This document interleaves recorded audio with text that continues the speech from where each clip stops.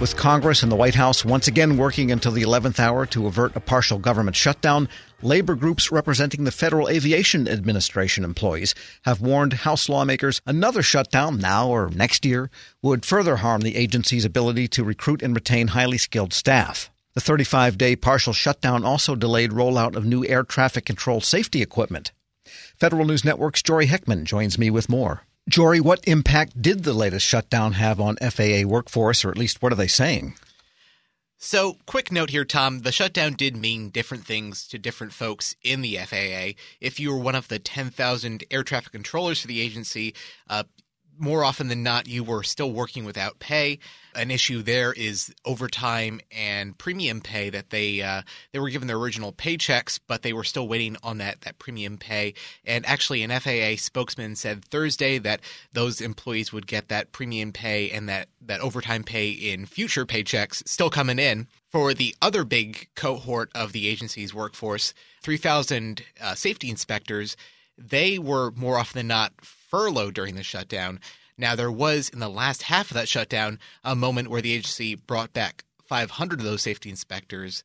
Just to set the ground here, at a hearing Thursday, Peter DeFazio, he's the chairman of the House Transportation and Infrastructure Committee, said that air traffic control staffing's at a 30-year low, and that's in no small part to previous shutdowns. Right, that's what the NACTA union says at their website, that they've got this low point of recruitment. So this cumulative effect from these shutdowns, and he also pointed out that 20% of the current workforce is retirement eligible, and DeFazio here, he's saying that these shutdowns, the frequency of them, continues to hurt the ability to recruit new talent and keep the existing workforce. We still haven't gotten over the impacts of the 2013 shutdown, where the school was closed and a bunch of the people who were in the school, some of them aged out actually, and others just didn't come back. And I imagine this time it might even be worse because it was a longer shutdown, and they're going to question, boy, am I going to go through this rigorous training process to get a job where every once in a while I'm working for free? We're discouraging the next generation, and we're already at a critical point with so many people eligible to retire. And by the way, if they say, wow, retirees got paid and I didn't, maybe it's time for me to pull the plug, they're not going to be there to train that next generation of air traffic controllers. So we've got to provide some certainty. And that's Congressman Peter DeFazio. So basically what he's saying, we had a situation where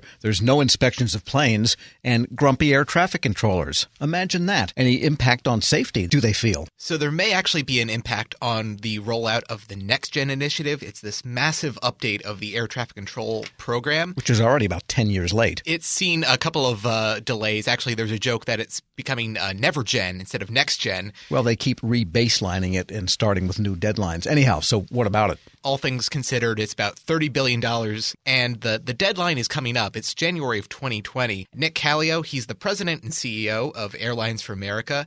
He said that more shutdowns mean more delays to implement that program. All of these shutdowns create a slowdown because nobody could work on it for 35 days. And if there's another shutdown, that will further delay it. Mm-hmm. And we've had those kind of delays a number of times over the last 7 years. So every shutdown, like I keep saying, has a cumulative impact. So, we're working towards it. Our expectation is to try to meet it. We'll see. Another thing that got pushed back was the implementation of a taxiway arrival prediction alerting system called ATAP. It's currently in place at 6 major airports. Another 13 were going to get this at the end of March, but because of the shutdown, they're going to get that at the end of June.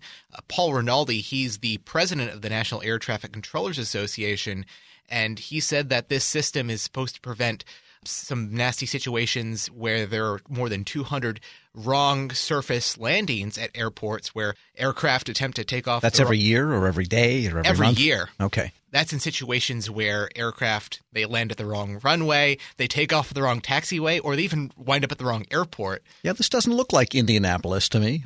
So here's Rinaldi just giving a rundown of just a recent situation in the Philadelphia International Airport. A flight was cleared to land on runway 35, but it aligned itself up with the parallel taxiway Echo. A runway safety enhancement called ATTAP alerted the controller immediately, who instructed the pilot to execute a go-around. The pilot overflew 2 commercial airplanes on the taxiway by 600 feet.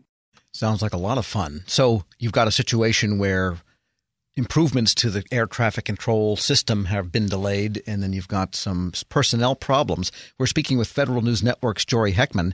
All right, so the bottom line of the assessment, is this any less safe now because of the shutdown? Is air traffic system less safe? Is anyone saying that? So there's no documented instance where during the shutdown, there was an increase in safety concerns, and the Infrastructure Committee ranking member Sam Graves did point this out during the hearing, but Paul Rinaldi, he did say that the system was pushed to a breaking point. Although it's the safest system in the world, during the shutdown, many of our programs that reduce the risk and enhance the safety of the system have come to a complete stop. At the time of the shutdown finally ended, I believe the system was on the verge of unraveling. Even though the system is safer today than it was during the shutdown, it is still less safe than it was before the shutdown. The shutdown eroded critical layers that are necessary to support and maintain the safety of the national airspace system.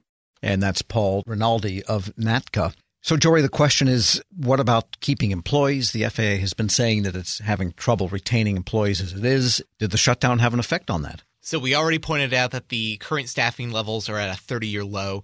Michael Perrone, he's the president of the Professional Aviation Safety Specialists. He represents those 3,000 safety inspectors that work at the FAA. He said that the agency and the aviation industry at large will likely feel the effects of the shutdown for years to come. And he also said that these inspectors that he represents, they can look elsewhere for work. Employees trained and certified by the government will look to the private sector for job security. Inspectors are fleeing to the private sector, and years of experience will be lost. The call to public service may be lost as well. All right. So what about the recruitment of new employees? Since they do need them, they don't have the budgetary authority I think they need to completely staff. But even if they did, would this affect their ability to recruit?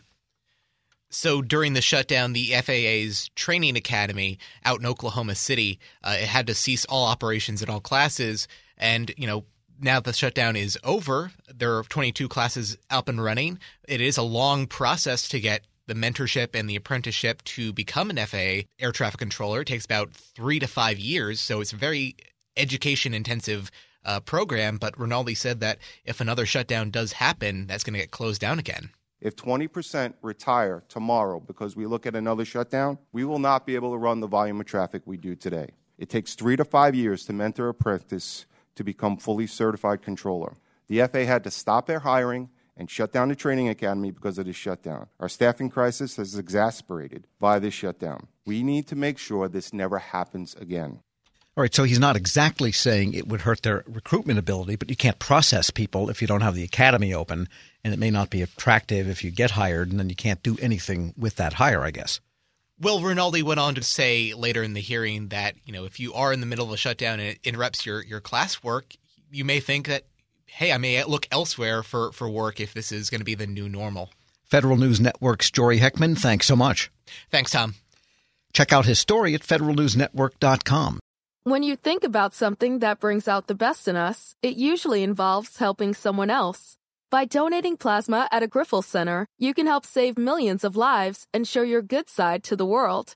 You'll join thousands of people who donate safely each week, so patients get the plasma-derived medicines they rely on. And you'll be rewarded up to $1,000 your first month. Learn more at grifolsplasma.com.